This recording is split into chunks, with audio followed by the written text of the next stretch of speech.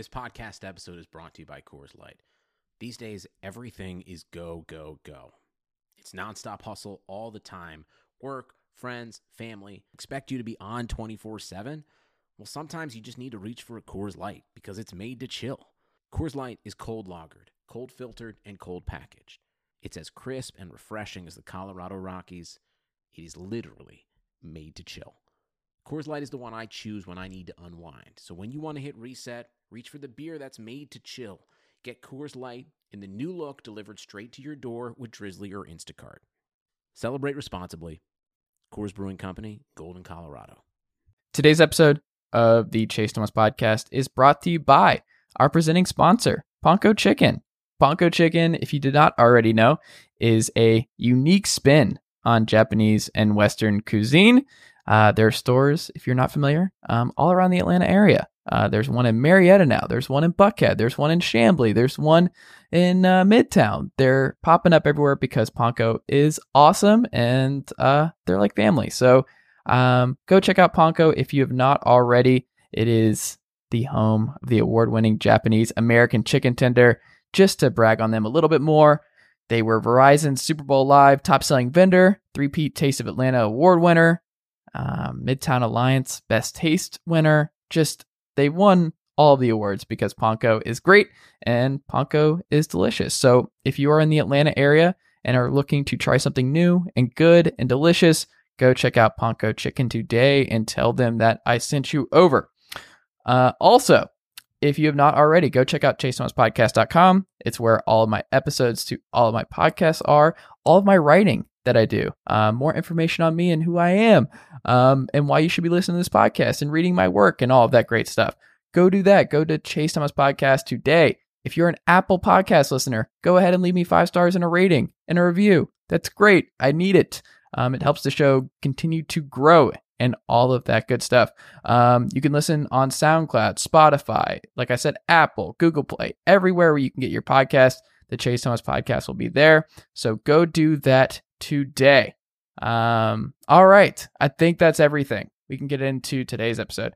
Uncle Darren, let's go. The Chase Thomas Podcast. My nephew needs me to record. See, I already hate it. I hate it.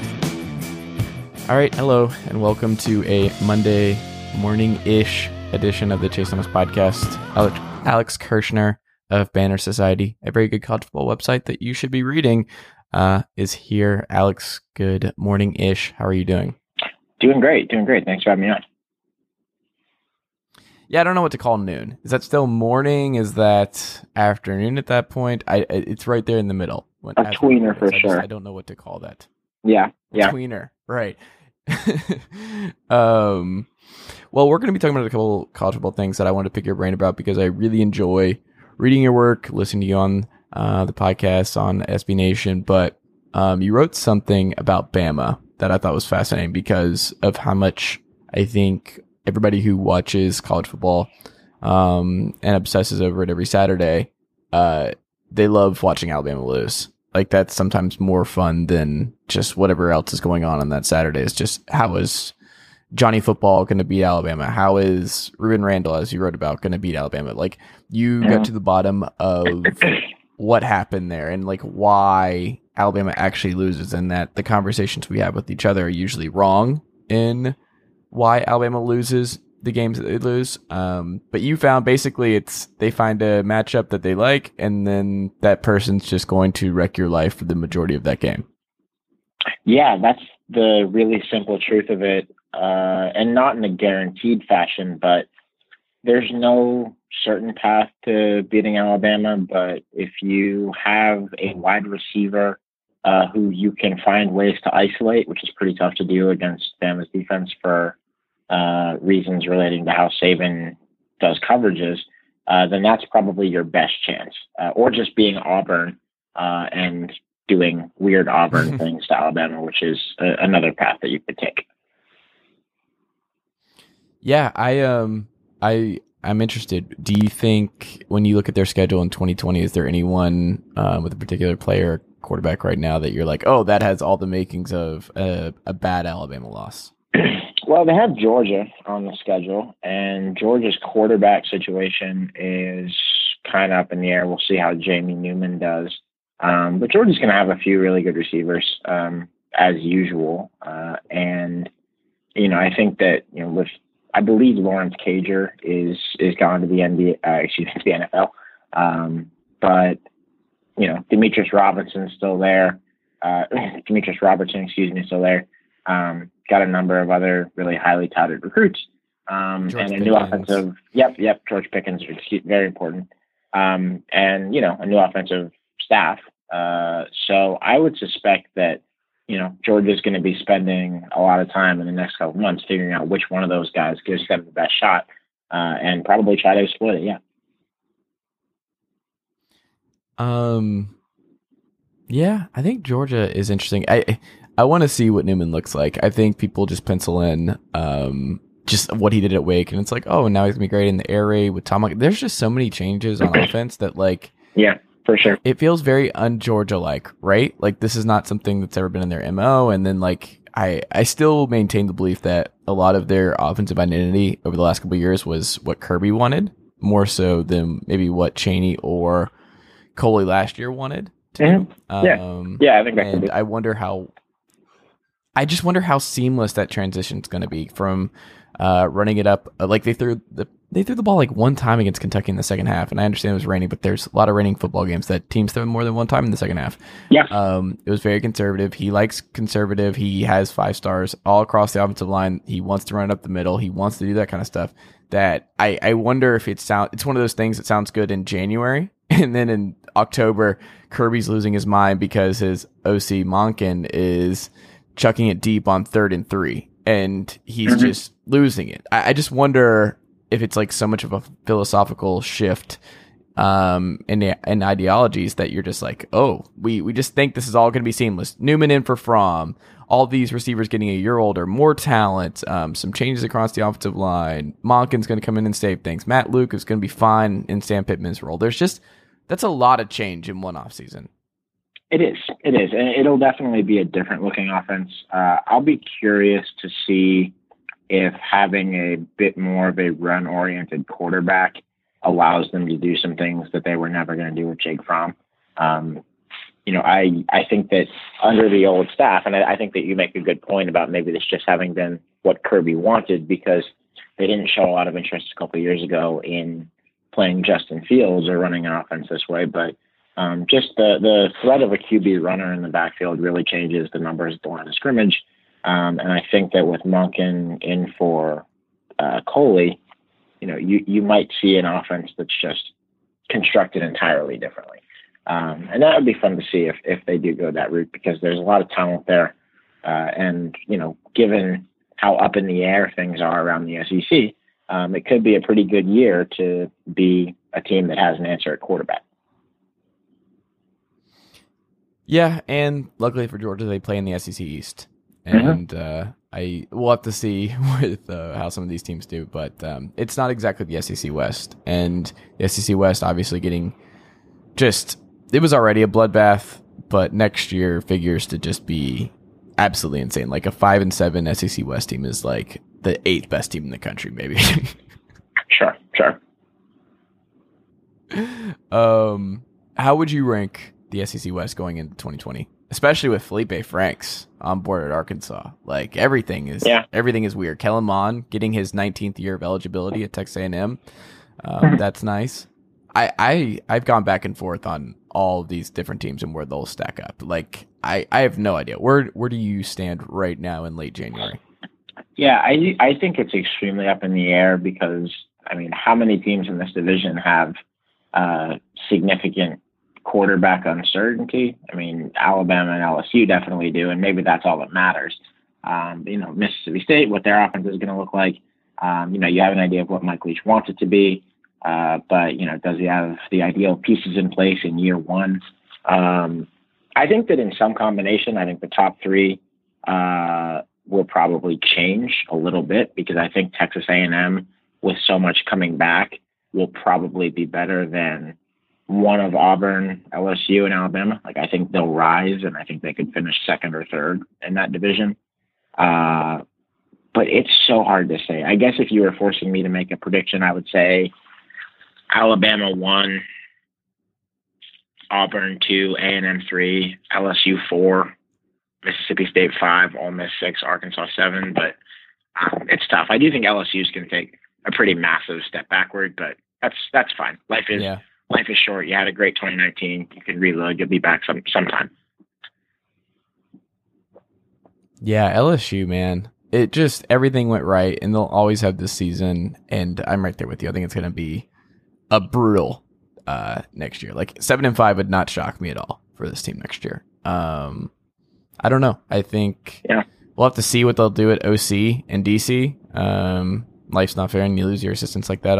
You wonder too, like if this had happened to Dabo the year after he really broke through, like he just loses everybody because he just built the super staff, like what his career looks like. Mm-hmm. That's something I've been thinking about lately, of just like him getting lucky and not getting his assistants picked off immediately. I wonder what Orgeron does with all of his assistants just immediately getting just parsed through. I don't know. Yeah. Saban can withstand it. Certain coaches can.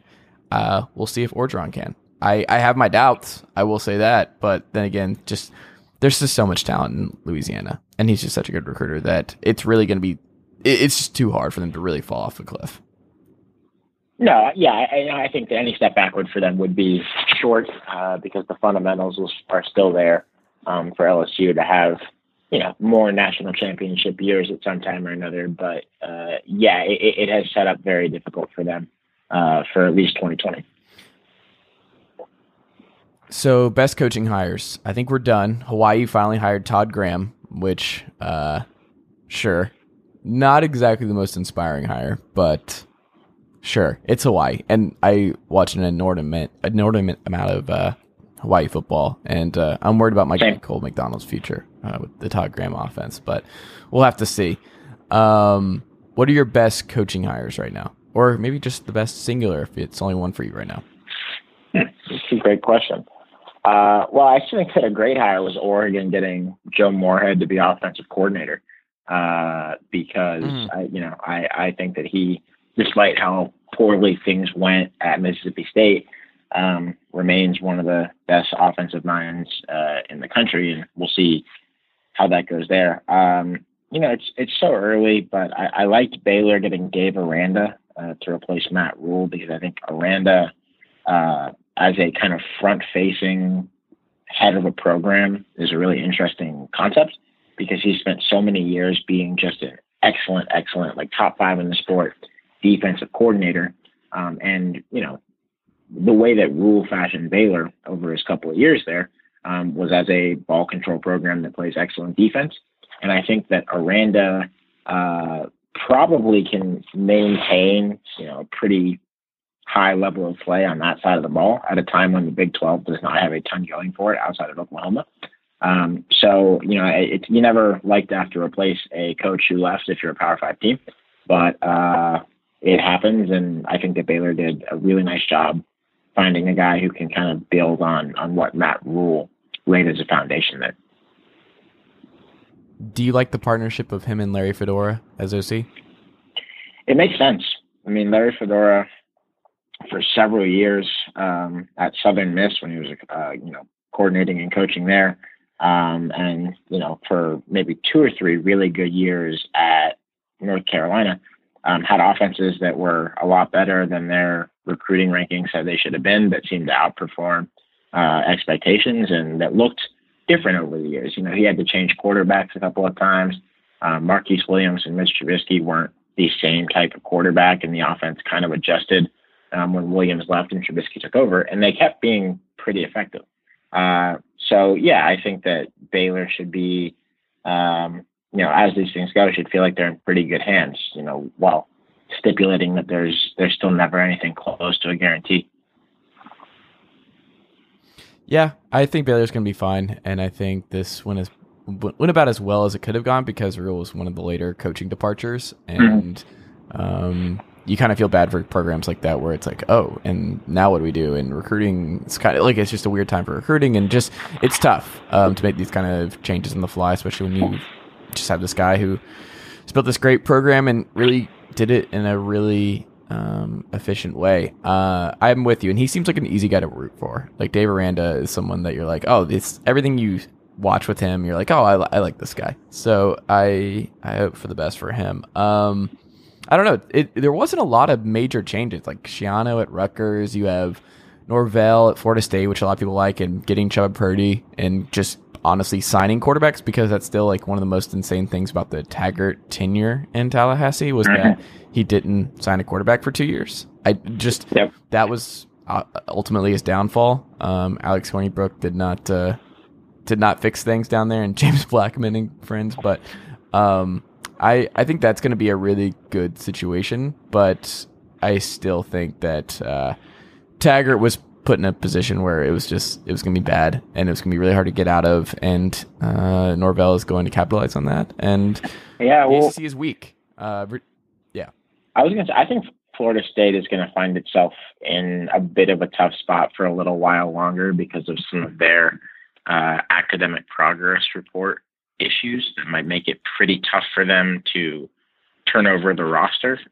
This was a problem that Willie Taggart and obviously didn't do a great job dealing with, but I'm not sure that Norvell is going to find himself totally out of the woods, and they're going to be in a situation where if they want to take chances on certain recruits who might be kind of close to the qualification line academically, they might not be able to do a whole lot of that because they're at risk of falling to a point where they'd have postseason problems and scholarship productions.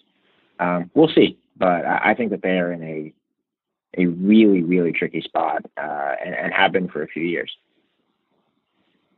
Interesting. I think the most sneaky one that I enjoyed was Rhett Lashley at Miami.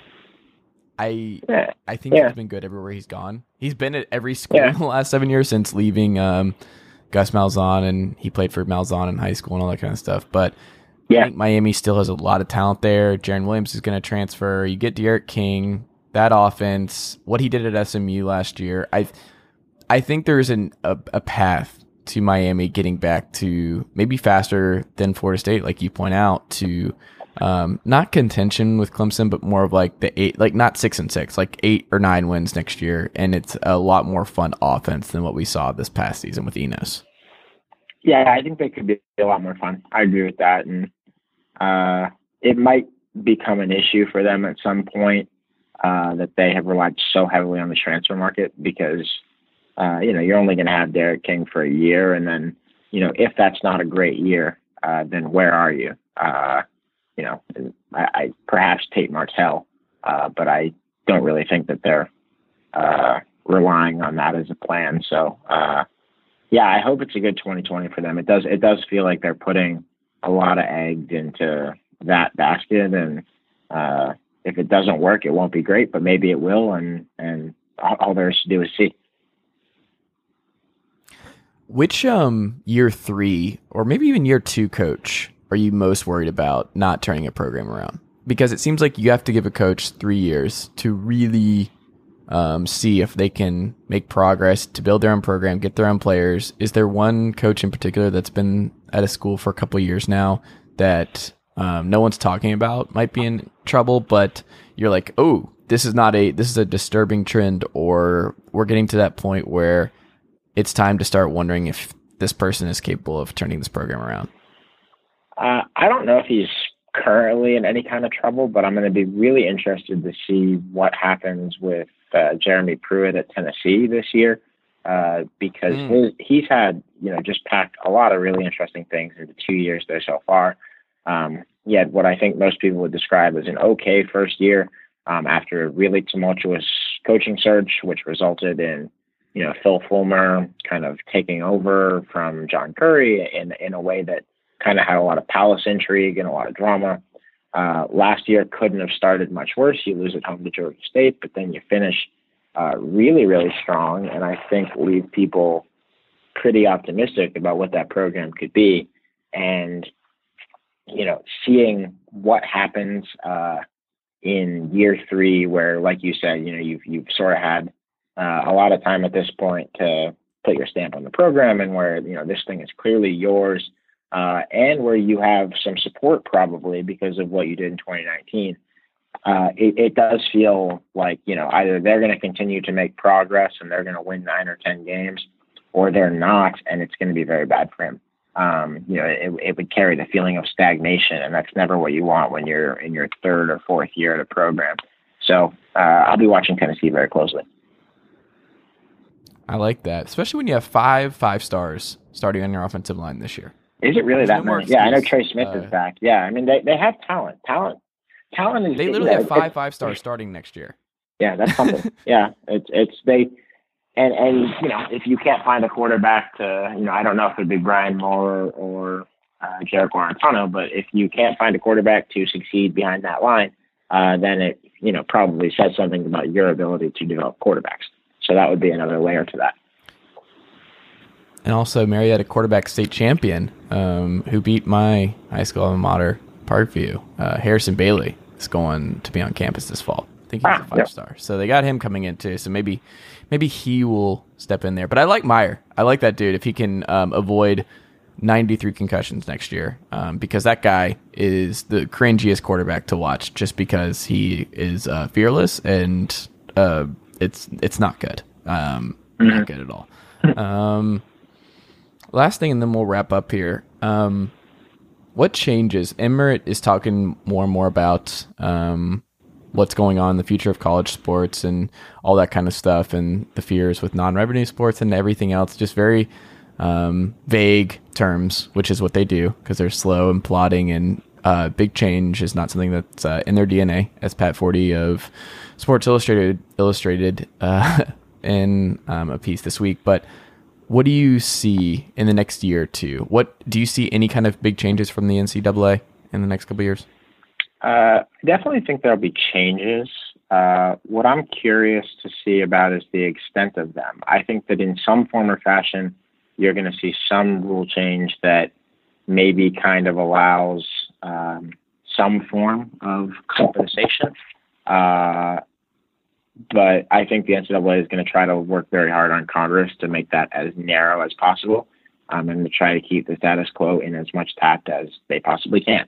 So, I think a lot of it depends on what the politicians do, and I think the NCAA is going to try to slow this down as much as possible.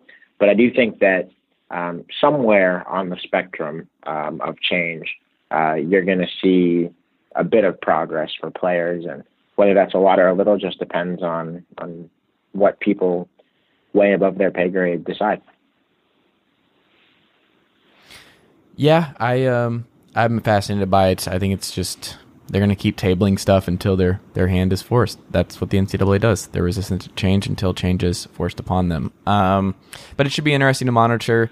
You guys will be monitoring it at Banner Society and SB Nation. Alex, is there anything we should check out from you this week on bannersociety.com?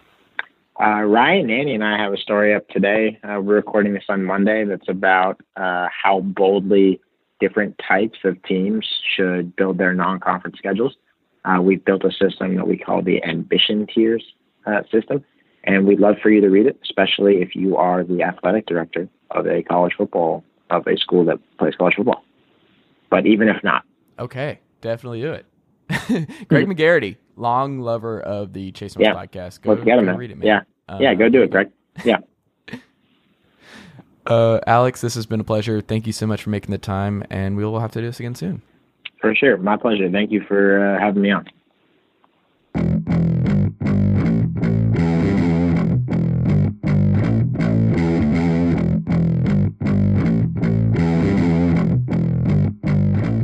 All right, we're back on the Chase Thomas podcast.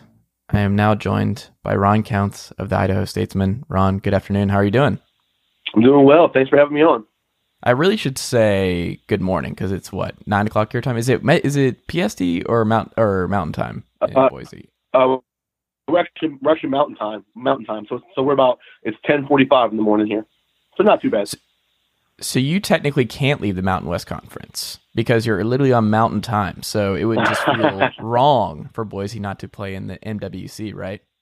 It would just be confusing. I mean, no one would know when the games would start. Yeah, it would just throw everything off.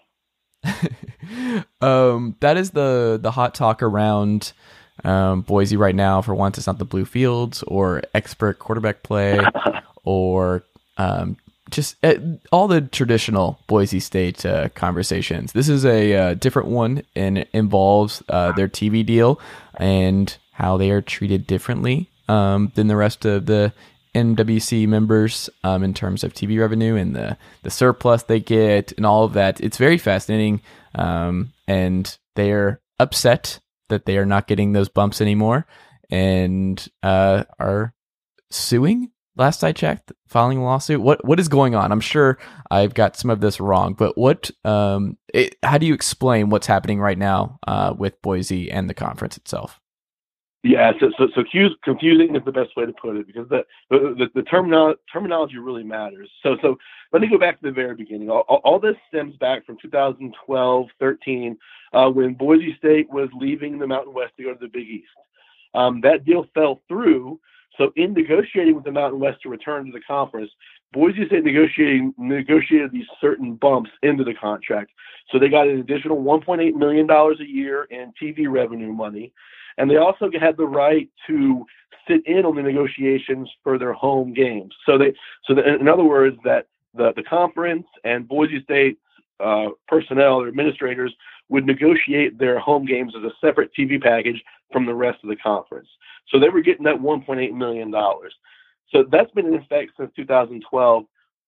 This year, they announced a new TV deal, and Craig Thompson, the commissioner, kind of drops this bombshell that this will be the last time that happens. It'll be the last time that they negotiate those home games separately. It'll be the last time they get that $1.8 million incentive. So Boise State comes back with, not so fast, my friend. It's been written into the contract, and the contract even states that you cannot simply change this with a vote. Thompson says that conference members met in December. Everyone voted to have more equity in the next TV deal. Now, remember, the TV deal they just signed goes for 6 years. So, for all I know, this could be a conversation we're having 6 years down the road. Nothing may happen before then. But Thompson and the members of the conference all got together, laid out this 8-year plan for eliminating that $1.8 million bonus and giving everyone the same kind of TV revenue. Boise State obviously is not having that. So Boise State did file this quote unquote lawsuit. So that was the confusing statement that Boise State and the Mountain West put out last week. Technically, Boise State has filed a legal complaint. There has to be some sort of response for there actually to be a lawsuit. And the two actually put out a joint statement saying that they're trying to resolve this without litigation. So, that really brings up the question of motivation. Was this all just a ploy by Boise State to make more money? Who really knows? It's obvious that there's tension there. The relationship is not perfect. There's been a lot of behind the scenes, behind the doors meetings.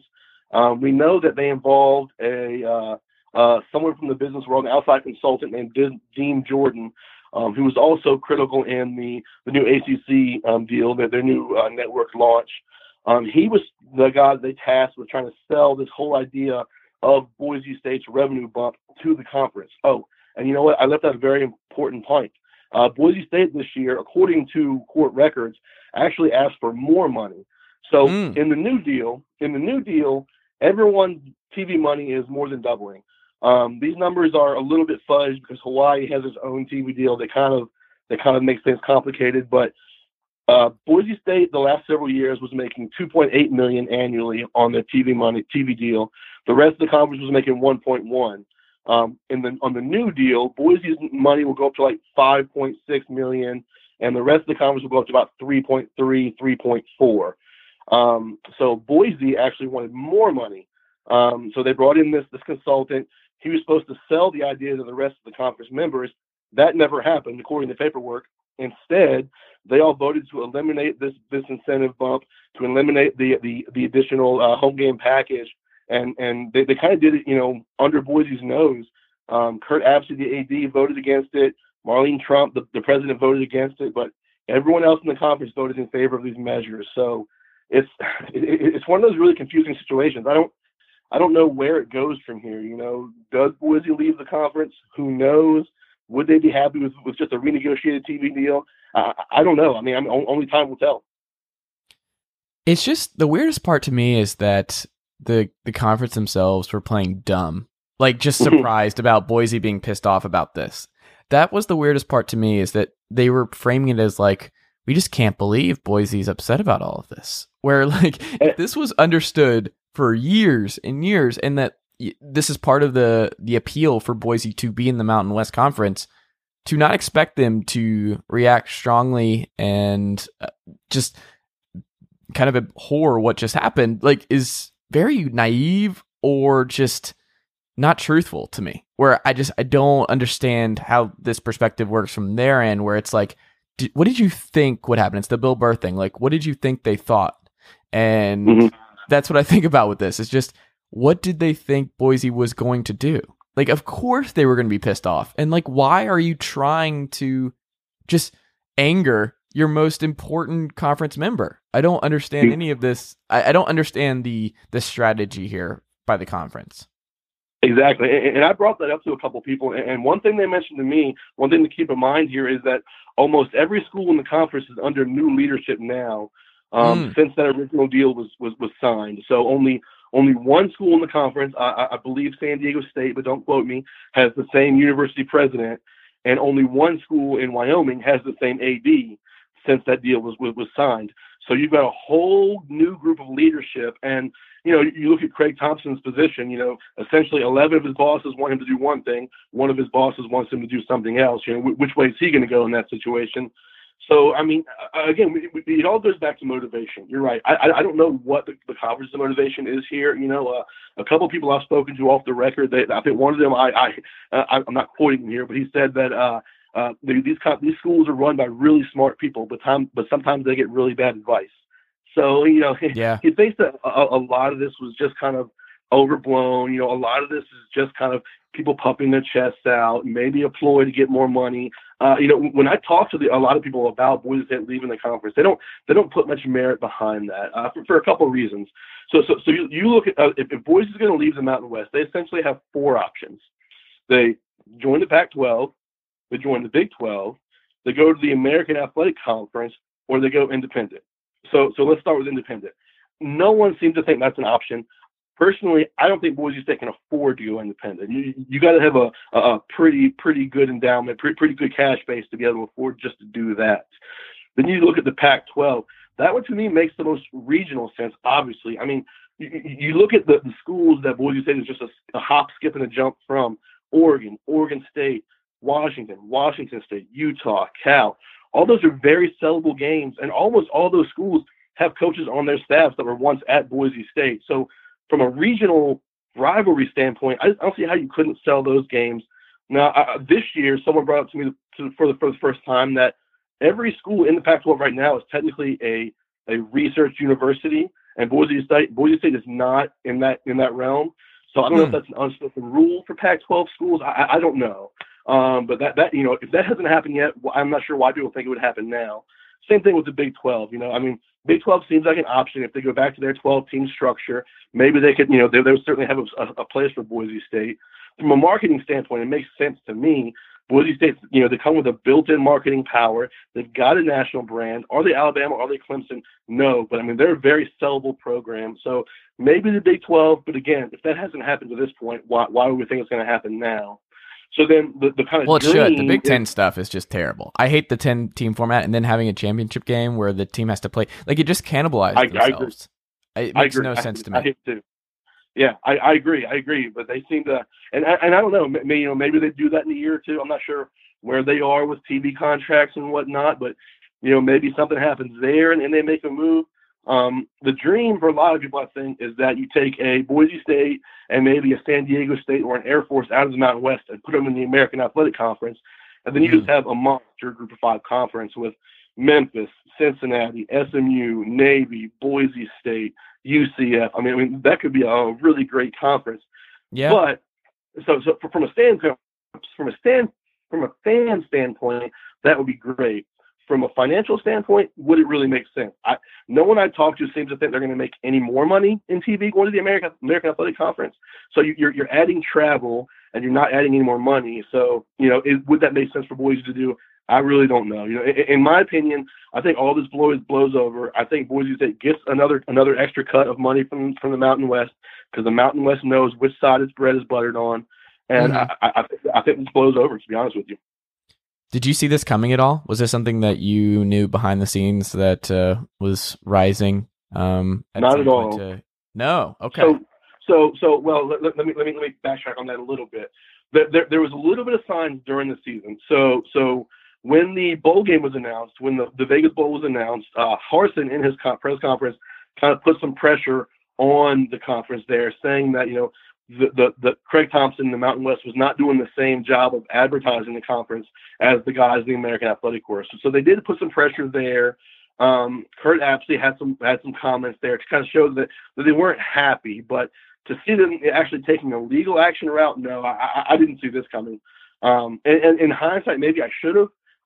Boise State's comments when the original deal came out, their last comment was, we're weighing our options and we're going to see what happens. So maybe I should have taken that as, hey, maybe something is going to happen, but no, this whole legal course of action, I didn't see this coming at all. Well, this is, I agree with you. I think ultimately Boise wins this power struggle. And I think this is just I think they have to. Yeah. I mean, the bread is butter. This is where they have too much leverage. I think they know they have leverage. They know that they can push back against this. It's almost like where you'll see one NBA or professional sports commissioner just acquiesce to the majority of the owners and understand that like certain teams are more valuable than others, but like just to save face will just go to bat for them and pretend like they're on the same playing field. That exactly. Like Jerry Buss just being different than the rest of the owners in the NBA years ago. Like I could just see that same kind of deal where it's just like, I have to pretend that we're all in this together and that I've got your backs and you're all new university presidents, blah, blah, blah. Let's take on Boise a little bit. And then he's also like talking to Boise being like, no, I got you. But I got to pretend that I'm on, like I got to play both sides here. And absolutely. That makes the most sense to me. I think so. I think that's where it goes. I've had a couple of off-the-record conversations with people, not Craig Thompson himself, obviously, but with people who seem to say the same thing. What's Brian Harsin like to cover? What do you make of Brian Harsin, and what's different about him from Chris Peterson? Well, I should say I don't have a lot of experience with Chris Peterson. Okay. I met him for the first time at the Vegas Bowl. But I can tell you what I've learned about Brian Harsin covering him at the end of this past season. Brian Harsin is a robot sent from the future to go 1-0 every week. He lives and dies by that in-house motto. He will tell you as little as possible, but with as many words as possible. I just think Brian Harsin's a really interesting guy to interview. I mean, you'll ask him a question and he'll talk for 5 minutes and you're like, wait, he didn't answer my question. He's pretty masterful at that. He's a brilliant offensive mind.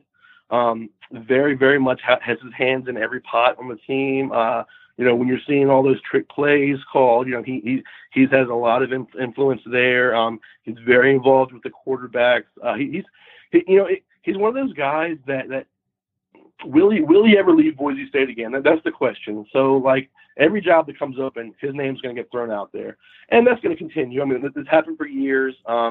He admitted last year that before Cristobal took the Oregon job, he interviewed for that job. There was a lot of rumbling this offseason about Missouri, about Arkansas, about Baylor. The question is he going to leave? He's from the Boise area. He played at Boise. Interestingly enough, he grew up with Jake Plummer. That was a nice little nugget that I learned this year. But he's got those ties to his hometown program. In the grand scheme of things, he's not making outrageous money. His base salary is $1.75 million. With incentives, he's making between 2 and 3 every year. The truth is, all those programs that I mentioned, the Baylors, the Missouris, the Arkansas, Washington State, all those programs could easily double his salary. No problem, no questions asked. But is that enough to pull him away from a sure winner? He's been here since 2014. His worst season, I believe, was 9-4 in 2015. Again, they have that national brand. Are they playing for a national title? No, but they're playing on national television every week. They're in a bowl every year. I don't know. I think eventually he does leave, but I think it's got to be the right position. I mean, it's a different world. You mentioned Chris Peterson.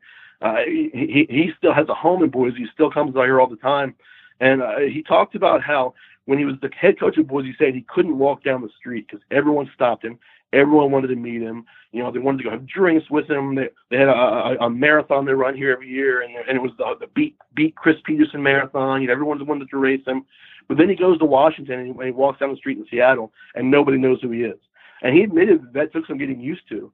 And I'm sure there are a lot of coaches in the country that would love that kind of anonymity. But for a guy that's been the big fish in a small pond for so many years, that can be tough.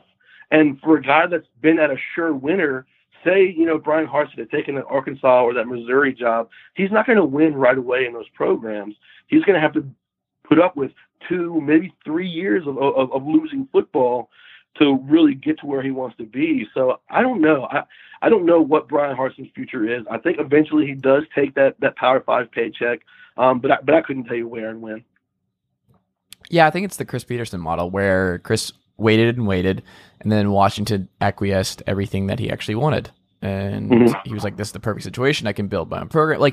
And he could see a path to New Year's 6 games and potentially even winning a playoff game. I think he saw, he was good. He knew he was going to keep winning at Boise. He had a good program. So unless you give him something that's just above and beyond, it's close to home, all that kind of stuff. Oregon makes a lot of sense there. Where if he gets his own thing, that's the one to watch. So he'll probably interview again at some point for that. That makes a lot of sense. Him staying in the Northwest, somewhere over there, but it's just the perfect storm for him. But he's also very comfortable at Boise, and he's still young, early 40s. There's no rush. He doesn't have to do anything. He's got Hank Bachmeier for the foreseeable future, so he'll keep popping out Kellen Moores and all these guys. It's just Zambrowski and everybody else, but they'll be fine. Speaking of Bachmeier. What's the status on him going into 2020? That's a great question. That is the $1 million question. These guys this season took their quarterbacks and locked them in Fort Knox and didn't let anybody get near them. We didn't even speak to a quarterback until the 9th game of the season. So they're keeping that close to their vest. There was some injuries there during the season for sure. Bachmeier had a hip, something with his hip after a hit against Hawaii. We think he had a shoulder injury after his last start against San Jose State. There was some rumblings about mental toughness. Who knows? I mean, all that was rumor kind of stuff. He's a young guy. He came in at 18 years old. He has a bit of a reckless playing style, so he's going to have to work on that. But he seems like the guy going forward. I mean, there seems no question. I'm honestly a little surprised that the other quarterback, Chase Cord, hasn't transferred to this point. Now there is some news out there that he's been seen around campus this spring, this month, and it was his arm in a sling. So that suggests to me that maybe he had some off-season surgery, cleaned something up in his shoulder or something. So maybe that's why he hasn't transferred yet. But he seems like a guy that will not be here for the foreseeable future. So they got to bring in somebody behind Bachmeier. They don't have anybody that's a sure bet yet. They just got to commit in their 2020 class from a young man named Cade Finnegan out of Texas. Put up ridiculous numbers, like 6,500 yards and 118 touchdowns in 3 years as a starter. But was really under-recruited, only a 2-star recruit according to 247. Right now, he's finishing up a Mormon mission in Argentina right now, so he's going to join the team this summer. So maybe he's a diamond in the rough, who really knows. But Hank just seems like he's that guy going forward. He's got the mentality of a star quarterback. He's got the arm. He's just got to kind of figure it out mentally. He's going to have plenty of weapons around him this next coming fall. If you look at receivers, I mean, Khalil Shakir is maybe the one of the best receivers in the conference. C.T. Thomas is a quick little slot guy. George Halani is at worst one of the top 3 running backs coming back in the conference. They got plenty to work to do on the offensive line. They got to replace 4 starters in the offensive line, but he's going to have some weapons that could potentially put up some big numbers this year. Yeah, I'm not worried about it. Quarterback is like the one thing I never worry about at Boise State. But there was an offensive coordinator change as well. That seems pretty seamless. But is there anything there that you're interested in regards to the wide receiver coach to see? Sure, yeah. Eric Keesaw is the new offensive coordinator. I don't see much changing. Certainly nothing schematically. I still think they're going to play multiple quarterbacks. That seems to be a thing that they do here at Boise. I think they're going to be heavy in the passing game. They're going to want to run the ball, but it's really going to depend on, how quickly the offensive line can gel. They got a deep group of receivers they can lean on. So I don't see much changing in that respect. The kind of cool thing with Keesaw coming to offensive coordinators, they brought back one of their all-time leading receivers in Matt Miller to coach the receivers. He'd been at Montana State for the last couple of years. He still holds the program record for most receptions. So I'm sure that's cool to see some of those players, to kind of see a former player like that. They're still looking for a running backs coach. One name that's been floated out there a few times is DJ Harper, a former Boise State running back.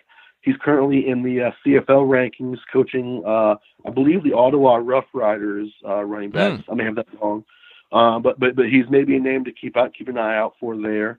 So yeah, I don't see much changing offensively. I think it's going to be pretty much the same ship as last year. We don't know. They don't want to tell us who's going to be calling the plays yet. I think that means it's going to be a group effort. Harson's going to have his hands in there. Keesaw's going to have his hands in there. So I think it should be a pretty seamless transition. Last thing, and then we'll wrap up here. The 2020 schedule. What does it look like to you? How many wins? What are you interested in? What have you circled? Ooh, well, certainly that Florida State game early in the year. That was one interesting nugget that came out of this whole TV deal thing. Is Fox is really dangling that out there as their big noon kickoff early in the season. So that would be a 10 a.m. start here, which was exciting for me personally. But I think that would be a great game. They go to Marshall, which should be interesting. Marshall's kind of one of those hit or miss teams, but they have a lot coming back next year. They're pretty. They got 7 home games next year, which is interesting. On the road, they go to Hawaii, which would be fun. They go to New Mexico. It's an exciting schedule. I think. It's hurt a little bit, in my opinion, with the opener. They open against Georgia Southern. I think in the long run, that's the change that Boise State itself has to make, is they have to get the Georgia Southerns and the Portland States off their schedule. I think if you're Alabama, if you're Clemson, if you're established, you're going to afford to play those schools, but Boise State can't afford to play those schools and be in the New Year's Six conversation. So they got to find a way to get more Utahs and Washington States and Oregon States on their schedule and get some of those FCS and lower level FBS schools off, in my opinion. But outside of that, I see 8-9 wins again next year. Unless that offensive line just falls apart, that offense is going to be tough to stop. They got some pieces coming back on defense. I'd be surprised if they won fewer than 9 games. All right, Ron, this has been great. What can we check out from you this week on the website? For sure, yeah. I've actually I've got a story coming out this week, just kind of talking about what we were just talking about, whether or not that move to the AAC makes sense from a financial standpoint, from a competition standpoint. I've also got some stories coming out this week about Boise State's baseball team. Boise State just reinstated baseball for the first time since the 80s. So this will be their first season back on the diamond. So I got a couple of stories coming out about that. So yeah, lots to look out for. All right, go do that, Ron. Thank you so much, and we'll have to do this again soon. Absolutely, man. Thank you for having me on. All right, that'll do it for today's episode of the Chase Thomas Podcast. Thank you to the wonderful guests for coming on today's show. Thank you to my wonderful listeners for listening to today's episode. I greatly appreciate it. If you like today's episode, leave a 5-star rating and a review on Apple. It would be great. It helps the show continue to grow, and I would very much appreciate it. You can also support the show on Patreon by going to patreon.com/Chase Thomas Writer. For as little as $5 a month, it helps the show keep the lights on. So that would be a great help to me as well. You can also follow me on Twitter at @Chase_Thomas. You could go to chasethomaspodcast.com, which has all of my stuff, all of my episodes ever, links to everything that you need, and all of my writing that I'm doing fairly often these days on the NFL, on NBA, on college football, on pro wrestling. I write about everything. I write a lot.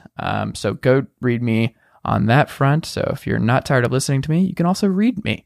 So that's awesome. But I think that's enough self-promotion from me for one episode. I hope you continue listening. That would be great. And I will talk to you all again very soon. Thanks, guys.